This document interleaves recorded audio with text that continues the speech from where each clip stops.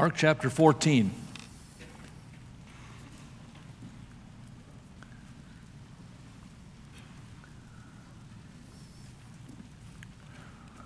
A very interesting story in the life of the Lord Jesus Christ here in Mark 14. I'll read it for us starting in verse 3 down to verse 9. The Bible says in verse 3, "And being in Bethany, in the house of Simon the leper, as he sat at meat, there came a woman, having an alabaster box of ointment of spikenard, very precious. And she brake the box and poured it on his head. And there were some that had indignation within themselves and said, 'Why was this waste of the ointment made? For it might have been sold for more than 300 pence and been given to the poor.' And they murmured against her. And Jesus said, 'Let her alone. Why trouble ye her? She hath wrought a good work on me. For ye have the poor with you always, and whensoever you will, ye may do them good. But me ye have not always. She hath done what she could. She has come aforehand to anoint my body to the burying. Verily I say unto you, wheresoever this gospel shall be preached throughout the whole world, this also that she hath done shall be spoken of for a memorial of her.'" My freshman year in college, toward the end of the year, I met a young lady who eventually became my wife. We had a few dates late that freshman year. She was a sophomore, I was a freshman, and we had a few dates. And through the summer, we communicated a little bit, came back in the fall, and my interests began to grow a little bit in her, and I didn't know much about dating. I hadn't dated in high school and been focused on other things. But I was interested in this girl, and I had a buddy that had his locker next to mine in the locker room, football locker room, and his name was Doug. And Doug was an experienced dater. He had been dating his whole freshman year and had a young lady named Carolyn, and they were very close, and they eventually got married. And I said, "Doug, I kind of have an interest in this girl, and I don't really know what to do. We talk, and we have good conversations, and we have fun together, but I really don't know much about this. Give me some tips." And he said, "Well, if you're really interested, you need to get her a little gift. Girls like that. It kind of shows that you're interested, you know. And so get her something." I said, "Well, Doug, what do girls like? I mean, like footballs? I got several of those." He said, No. He said, there's a place about a mile from campus, and he said, it's a little gift store. It's right on Main Street. He said, you can't miss it. He described where it was. He said, walk down there, and he said, you'll find something in there. That it's kind of a ladies' store. It's kind of a knick-knack place. You'll find something in there. So a few days later, I walked. I didn't have a car. I walked that mile down to Main Street, and I went in that store, and I walked in. There was nobody else in there except a lady that looked kind of grouchy behind the counter. And the store was all these glass shelves. And they had all these knickknacks and different things on them, and very dainty, very, very, very feminine-like. And so I walked in there, and I was kind of, out of my element a little bit, but I started walking down these rows of glass shelves and all these beautiful little knickknacks, and I was picking one up and looking at it and turning it over, see how much it cost, and putting it back, and this lady is just staring at me, like giving me the evil eye, and I'm just shopping, I get to the end of that row of these shelves, and there was a big sign on the wall, and it said, "Pretty to look at, nice to hold, but if you break it, consider it sold." Boy, my hands went in my pockets. I wasn't about to touch anything else in that store. I could not afford to buy something that was broken. Most of the time, when something breaks, we consider it useless. We throw it away. It has served its purpose, but it's broke. We perhaps at least throw it in a drawer, or perhaps on a shelf. We can't use it anymore. It's broken. Broken things tend to be what we consider trash. We consider them useless. But could you think of something this morning that has value, but it's not really useful until it's broken?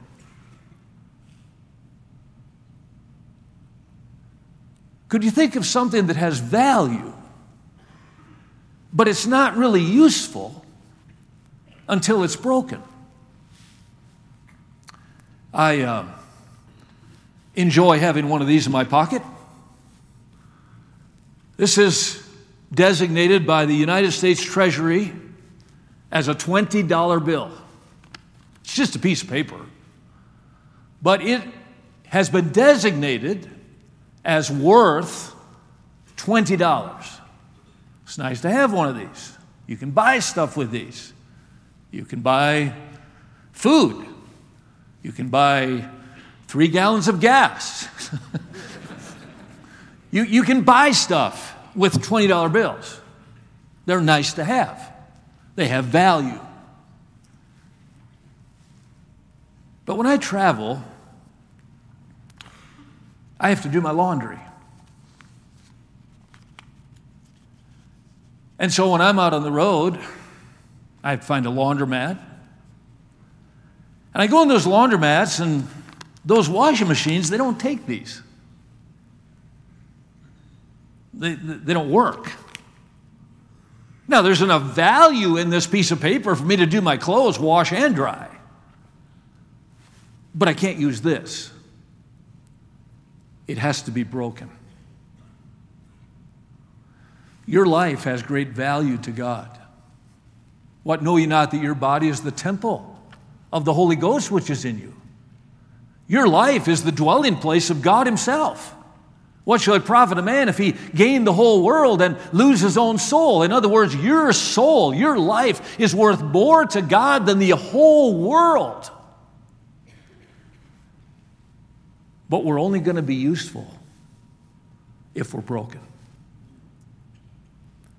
Job said, I was at ease, but He hath broken me asunder. He hath taken me by my neck and shaken me to pieces and set me up for His mark. Job allowed God to break him so that he could be set up for God's mark. Are you willing this morning to let God break you? To God, something that's broken is not trash. The sacrifices of God are a broken spirit, a broken and a contrite heart. O God, Thou wilt not despise. The Lord is nigh unto them that be of a broken heart, and save as such as be of a contrite spirit. Is your life broken this morning? You have value. This is an amazing student body. It's become evident that you have amazing talents and you have wonderful intellect and you're growing in the Lord. You have value. But we will only be useful if we're broken. I want you to notice some lessons here from a broken box. I see, first of all, a calculated risk. In verse number 3, being in Bethany in the house of Simon the leper. Jesus has entered into the house of a leper. You know a little bit about leprosy from the Bible. We are experiencing here in America for the first time in a long time leprosy. There has been an outbreak in Florida of leprosy. Leprosy is a horrible disease. It is a disease that starts under the surface of the skin. It is undetectable at first. It's kind of like sin. In fact, leprosy is a picture in the Old Testament of sin. Because oftentimes we don't notice our sin. It's on the inside. We keep it covered. In fact, we work hard at covering it. but it works its way to the surface, and like leprosy, destroys the body from the inside out, just as sin will destroy your spiritual life from the inside out. And here's Jesus walking into this house of Simon the leper. This was a fatal risk. You recall in the Old Testament in Israel, when someone had leprosy, they were not allowed to live with their family. They were not allowed to go to work. They had to sit outside the gate of the city. And if anybody came near, they covered their mouth and they cried, "Unclean, unclean." In other words, don't come near me. I have a disease. You don't want it. Stay away. They were placed outside the city. Here was a calculated risk, a fatal risk. Are you willing to die to self? Are you willing to die to the old man? Are you willing to die to the flesh? Are you willing to die to what I want so that God can live in you? Are you willing, as Paul, to say, "I am crucified with Christ, nevertheless I live, yet not I, but Christ liveth in me"? A fatal risk. Here was a family risk. This word woman here indicates a married woman.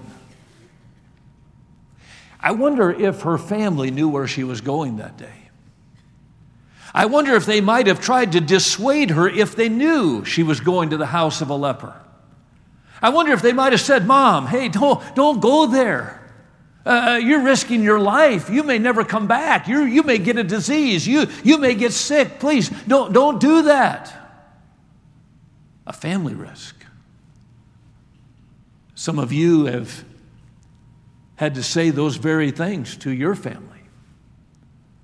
As they have said, "Hey, don't serve God. Hey, you don't need to go to church. Hey, you don't want to think about going to Bible college." And you've taken that family risk. I'm glad the Bible says, "When my father and mother forsook me, then the Lord took me up." I'm glad there's a friend that sticketh closer than even a brother. Here was a fatal risk. Here was a family risk. Here was a financial risk. The Bible says here in verse number 3 that this box, this alabaster box of ointments of spikenard, very precious. In fact, later in the next verse, they said it could have been sold for 300 pence. Now remember, people in this time period worked for a penny a day. So 300 pence would be 300 days of labor. That's like a year's salary. If you work 6 days a week, you're working 300 days a year. That's what that box was worth. A year's worth of wages. Here was a financial risk. You know, we get way too confident in our stuff. We get way too confident in the things that the world provides for us. We get our eyes on the bread instead of the giver of the bread. God says godliness with contentment is great gain, for we brought nothing into this world, and it is certain we can carry nothing out. Having then food and raiment, let us therewith be content. For they that will be rich fall into many temptations and snares, and into many foolish and hurtful lusts, which drowned men in destruction and perdition. For the love of money is the root of all evil, which while some coveted after, have erred from the faith, and pierced themselves through with many sorrows. A man's life consisteth not in the abundance of the things that he possesseth. When God evaluates this student body, he's not looking at the parking lot to see what you drive. When God evaluates this student body, he's not going through the closet to see what kind of name brands you have on your clothes. That's not what makes up life to God. Be careful. This was a financial risk. If riches increase, set not your heart upon them. It's okay to enjoy material things. It's okay to enjoy when God blesses, but don't set your heart on it because it's staying here. Here was a calculated risk. But notice, secondly, a crushed resource. The Bible says in verse 3, she brake the box. A broken vessel. She break the box. Have you ever let God break you? Have you ever prayed the prayer that Jesus prayed in the Garden of Gethsemane? Not my will, but thine be done. A lot of us pray the prayer, not your will, but mine be done. Are you willing to be broken? Have you allowed God to break your life? Here was a broken vessel. I love the story of the feeding of the 5,000. It's the only miracle in the Gospels that all four of the Gospel writers tell. It's an amazing story. 5,000 men plus the women and children listening to Jesus preaching. It gets to be the afternoon, and Jesus says to his disciples, give these people something to eat. They've got a long journey ahead of them. Give them something to eat. And the disciples are saying, Lord, well, we don't have any food. And if we had 200 pennyworth, if we had 200 days of salary, we couldn't buy appetizers. We wouldn't have enough for everybody to have a little if we even had 200 days of wages. We couldn't feed this crowd. Lord, it's impossible. And one of the disciples said, well, there is a lad here, and he's got a lunch. It's 5 loaves and 2 fishes. But what are they among so many? Did you know that God gave the Great Commission, go ye into all the world and preach the gospel to every creature? Did you know that he gave that to the local church? Now, this is a big church. But there's over 8 billion people on the planet. How are we going to do that? God commissioned us to go into the world and make sure that every single person hears the gospel. This is a great student body. But what are we among so many? We could take every young man in this room right now and put you in a pulpit in a Baptist church somewhere in America right now. And we'd still have pulpits empty. We could take every person in this room and put you on a foreign field with a missionary that would need your help right now. We could put every student right now, freshman, sophomore, junior, senior, we could put you in a Christian school and they would need you. What are we among so many? But Jesus took the lunch. And the Bible says he gave thanks. And after the disciples had made them sit down in companies of 50, the Bible says he broke the lunch. And he gave the broken pieces to the disciples, and the disciples to the companies of 50. And after everybody had eaten and was full, they took up 12 baskets of leftovers.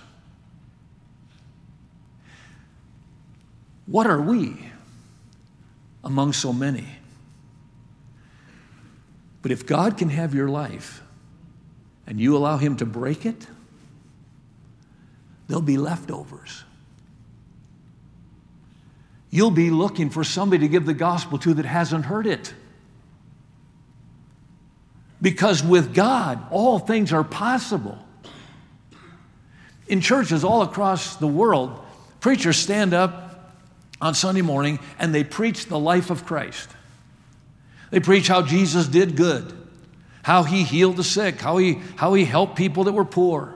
They tell about Jesus' life and all the things that he accomplished, and they preach that we should be like Jesus. And there's nothing wrong with that preaching. But if Jesus had lived his entire life,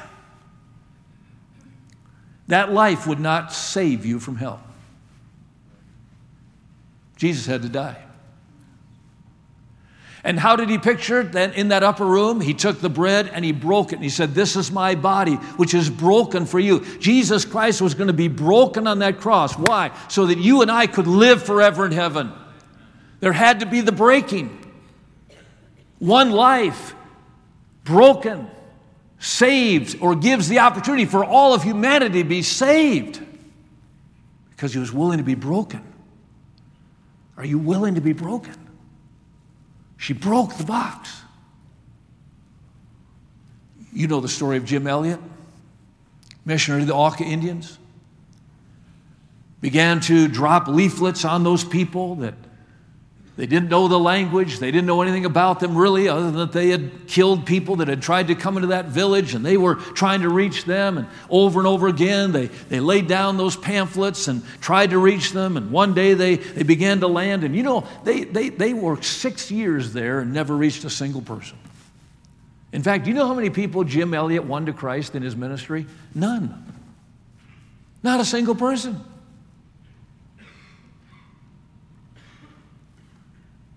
But when Jim Elliot was martyred, when his life was ultimately broken, wow.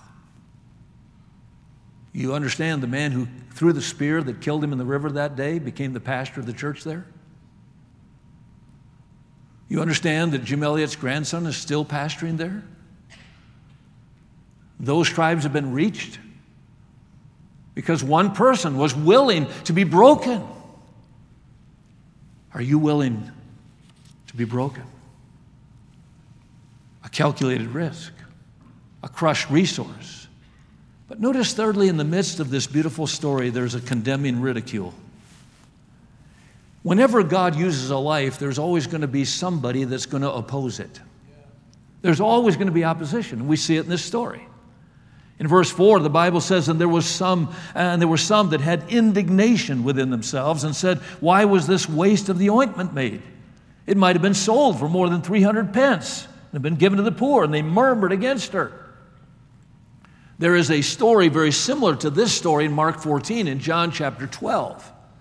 Some scholars believe it is the same story. Some believe that it is two different stories, but the events are very, very similar. In John chapter 12, we find out who it was that murmured. His name was Judas. And we see here a haughty spirit. They thought within themselves. They murmured within themselves, the Bible says there in verse number 4. They had indignation within themselves. You know, we got to be careful, don't we? Because sometimes on the outside we can paint this picture like, hey, everything's great. How you doing, brother? Man, it's a good day, right? And inside, like, I wish I could get out of this place. I hate this class. You know, I don't like it here. And we have indignation within ourselves. We always have to remember God sees the inside as well as he sees the outside. The spirit of man is the candle of the Lord, whereby he searches all the inward parts of the belly. God doesn't have to look at you sing to know where you stand spiritually. He doesn't have to hear me preach to know if I'm right with him. He just has to look at my spirit. He just looks at my attitude. He looks at the inside. Here was a haughty spirit. And it was coupled with a half-hearted suggestion. They said, this could have been sold and the money given to the poor. Now, in John chapter 12, it says about Judas, this he said, not that he cared for the poor, but that he held the bag. See, if this was Judas in this same story, he wasn't saying, oh, this 300 pence, we could have sold it, we could have given some money to the poor. The Bible says he didn't care for the poor. He held the bag and what was in it. You know, it's amazing how we spiritualize our disobedience. And we like to add a little spiritual context to our sin. Try to spiritualize it. That's what Judas is doing here. He wanted that money. He thought it was a waste. But he adds, well, we could have helped the poor. He wasn't going to help the poor. He was only thinking of himself. And so often we can think merely of ourselves. And this is all coupled with a very hateful speech. The Bible says they murmured against her in verse 5. Be careful about what you say.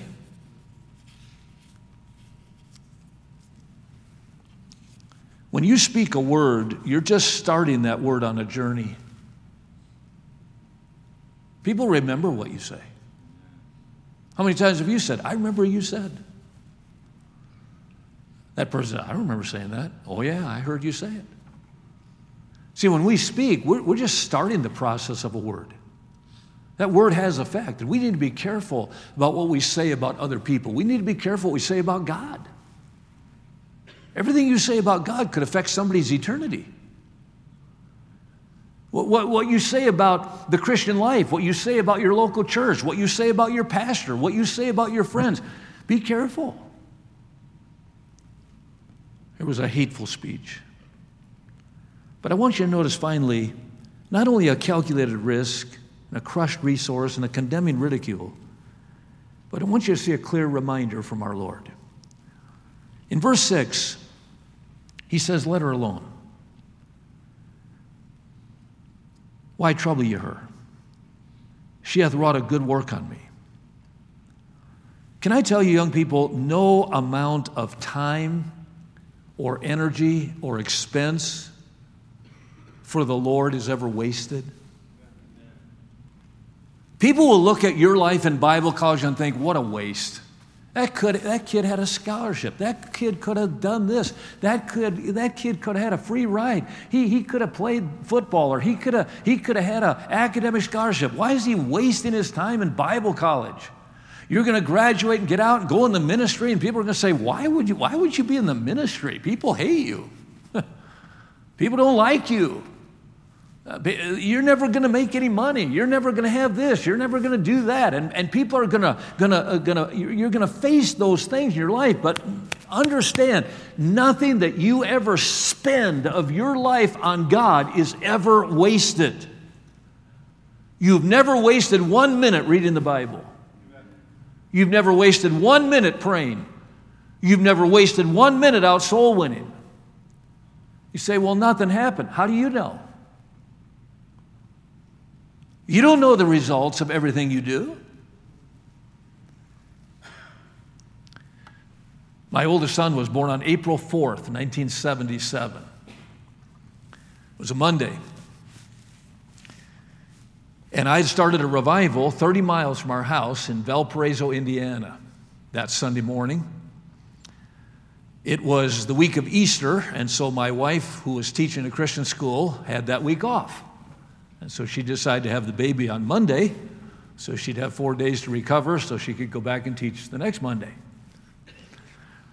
So we had the baby on Monday, and I was able to be home, for the baby being born. And then that night, I went and preached in Valparaiso, 30 miles away. The following day, my wife got out of the hospital, and we brought John with us to that revival. And my wife sat on the front row with that little baby, and I was a proud father. I had my son in the service. I tried to preach the devil out of him that first night, I was pretty excited about that. Well, that week ended. It was a great week. I was preaching revival. I was a new dad, and I was with my family. But now it was Saturday. And my next meeting was in Ames, Iowa, about 200 miles away. And the doctors had told us that we couldn't travel with our baby for a few months. And my wife was teaching, and man, I began to struggle. And my wife said, when are you leaving? I said, I don't know if I'm going. I mean, I know I'm supposed to go, and I'm scheduled to go, but I think I need to stay here. I mean, I'm a dad now. I got to take care of the family. And my wife said, well, you got to go.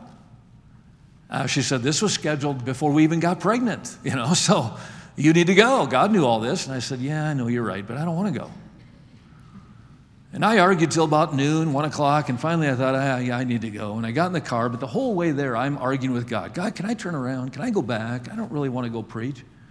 I want to be with my family. But I kept going. I got to Ames, Iowa. The church was out in the country, about 8 miles out of town. It was an old school building, an old elementary school, and the thing should have been condemned the day Noah got off the ark. I mean, it was amazingly old. It looked like if you opened the front door, the whole thing would cave in. Inside, they had fixed it up a little bit, and they had the church, the auditorium, in the old gym. I don't know how they played basketball in that place. The gym was extremely long. It was almost as long as this auditorium from probably the stage to the back wall. It was extremely long, but it was about as narrow as these chairs right here. I mean, it was just, I don't know how they played basketball in there because it was too narrow. But it was long and narrow, and they had chairs, folding chairs, set up all the way to the back. Now, the church is running 20. They had like 200 chairs in there. And like good Baptists, Sunday morning, those 20 people all sat on the last 2 rows. I couldn't even see them, much less preach to them. You know, like, hey, good morning, you know. I said, why don't we all move up? They're all back there, good Midwesterners, you know. They're not moving. So I preached, but nothing was happening. I mean, you could just sense it. There was just nothing happening.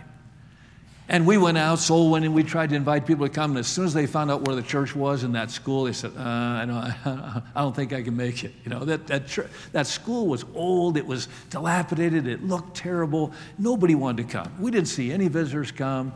Those people sat on those last 2 rows the whole week, never budged, never said anything. And I'm like, this is the judgment of God. I'm not supposed to be here. I'm supposed to be at home. And God is judging me, you know. That's how I approached it. Well, unbeknownst to me, on Tuesday night of that meeting, a man was brought to the services. I didn't say asked to come. I didn't say invited to come. I said he was brought. His name was Steve Highland. Steve was in his early 20s.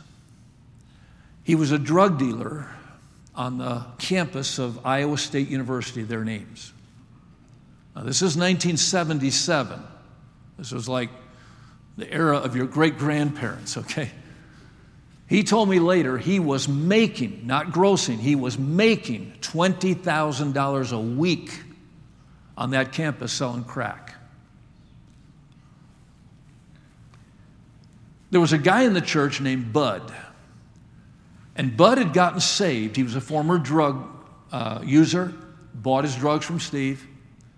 And when Bud got saved, just a few weeks before that revival, he got burdened. I preached on soul winning. He got burdened for his drug dealer. And so on Tuesday afternoon, he went over to his apartment, knocked on the door. Well, Steve hadn't seen Bud for several weeks because he got saved. He quit drugs. So he invites him in, thinking he's there to buy some cocaine.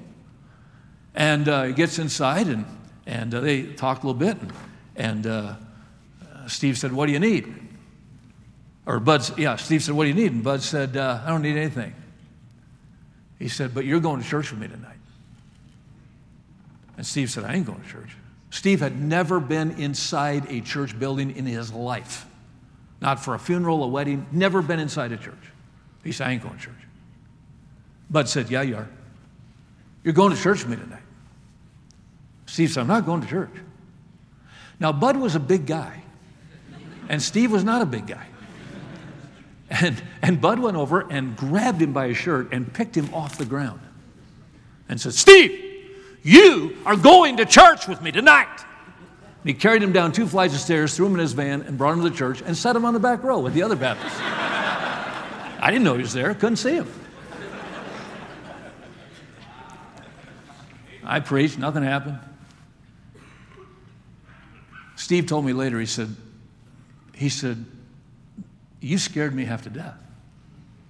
He said, I never heard of hell, I never heard of heaven, I never heard of sin, I never knew nothing. He said, you scared me to death. He said, when you bowed your head at the end and closed your eyes to pray, he said, I got out of there. Now, I don't know how he saw that I closed my eyes. I couldn't see his eyes. He said, I got out of there. He went outside and he hitchhiked those 8 miles back to his apartment.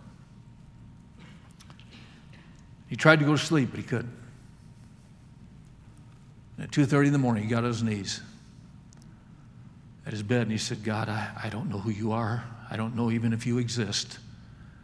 But if what that preacher said is true, I want you. The next day, Bud, that new Christian, barely knew the Lord himself and been saved only a couple weeks, went back, knocked on his door again. Steve invited him in. And Steve began to tell him what he had prayed.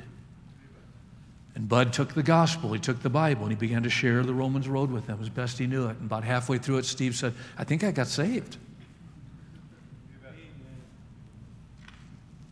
5 months later, Steve Hyland went to Bible college. Before he left Ames, he gave away over $100,000 of drug money. Gave it away. He went to Bible college without a penny in his pocket.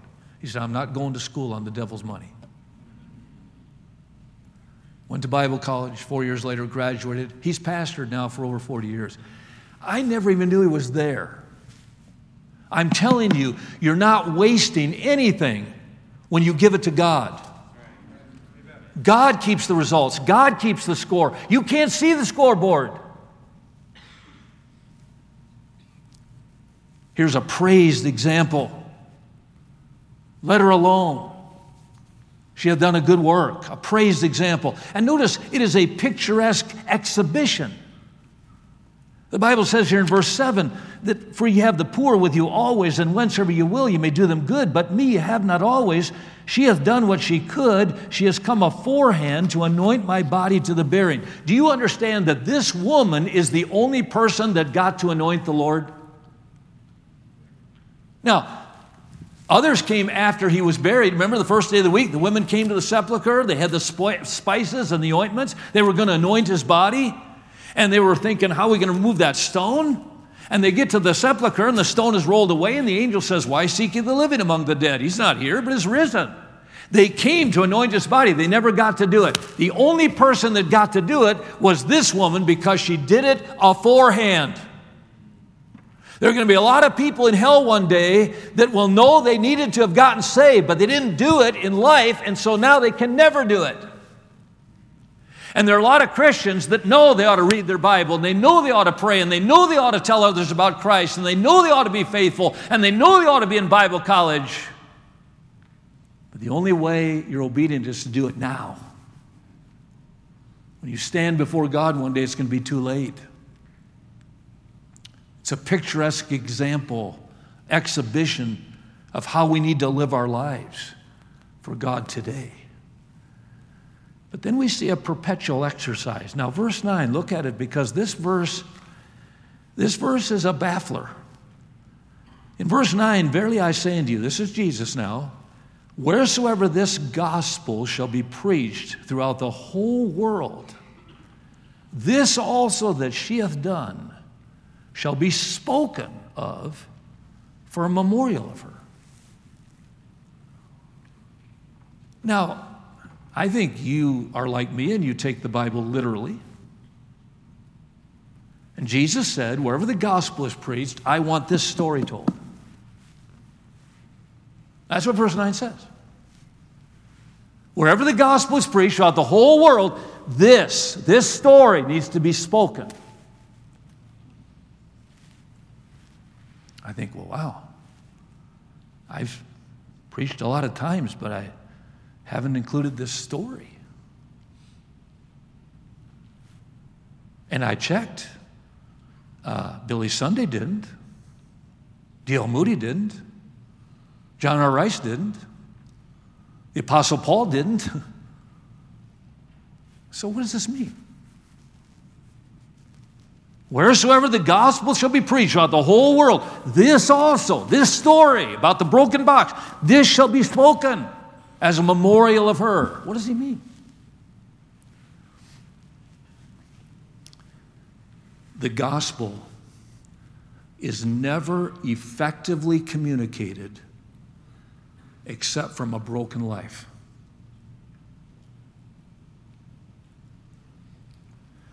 This story has to accompany the gospel. The only way the gospel is effective is if it's coming from a broken life. We can go out soul winning. We can knock on doors. We can go through the motions every Saturday. But our impact will be none unless our life is broken.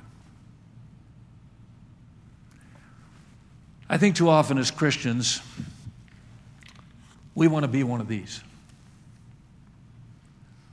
And Bible college kind of feeds into that because we're increasing our knowledge here. We're learning a lot of new stuff. We're gaining information. We're understanding Bible truths. We're learning methodology. And so we're getting to look very valuable.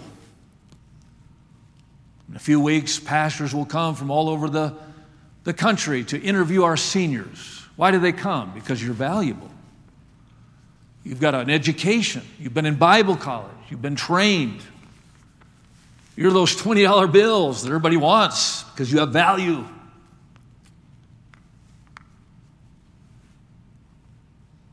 But will we be useful? I like these. They're great. But I keep in my car this little bag. It's in the console between the two front seats. This bag is full of quarters. I don't know how many. Every time I get a quarter, except for that one, it goes in this bag. It travels with me. Why? Because I need to do my laundry. I can't do it with that. I need something that's broken. Now, these quarters have the same value as this. I can buy McDonald's meal with this. I can buy a McDonald's meal with these. They like it better if I use this. I can buy gas with these. Again, they're not real happy with me, but the value is the same. But I can't do my laundry with this. I can't use a vending machine at the airport with this to get a bottle of water. I can't put air in my tires with this. I got to have something that's broken. I'm sure God is pleased that you're here increasing your value. But I don't know about you. In God's hand, I just want to be a bunch of quarters. So that whatever the task is, God can always use me. I don't want to be one of those Christians that God says, well, you're great, but I can't use you for this job. I want to be the kind of Christian that God says, whatever the job is, I can use you.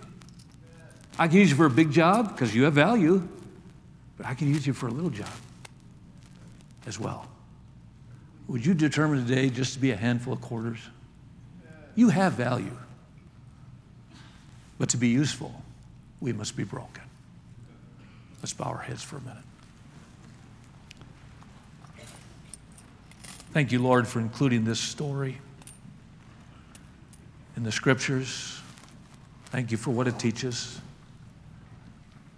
Lord, may we apply these truths now personally. It's fun to increase our value. It's fun to get an education. It's fun to excel at something, see success.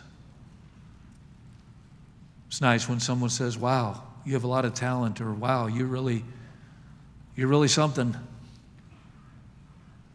But Lord, I think all of us are here intentionally because we want to be used. We want our life to accomplish something.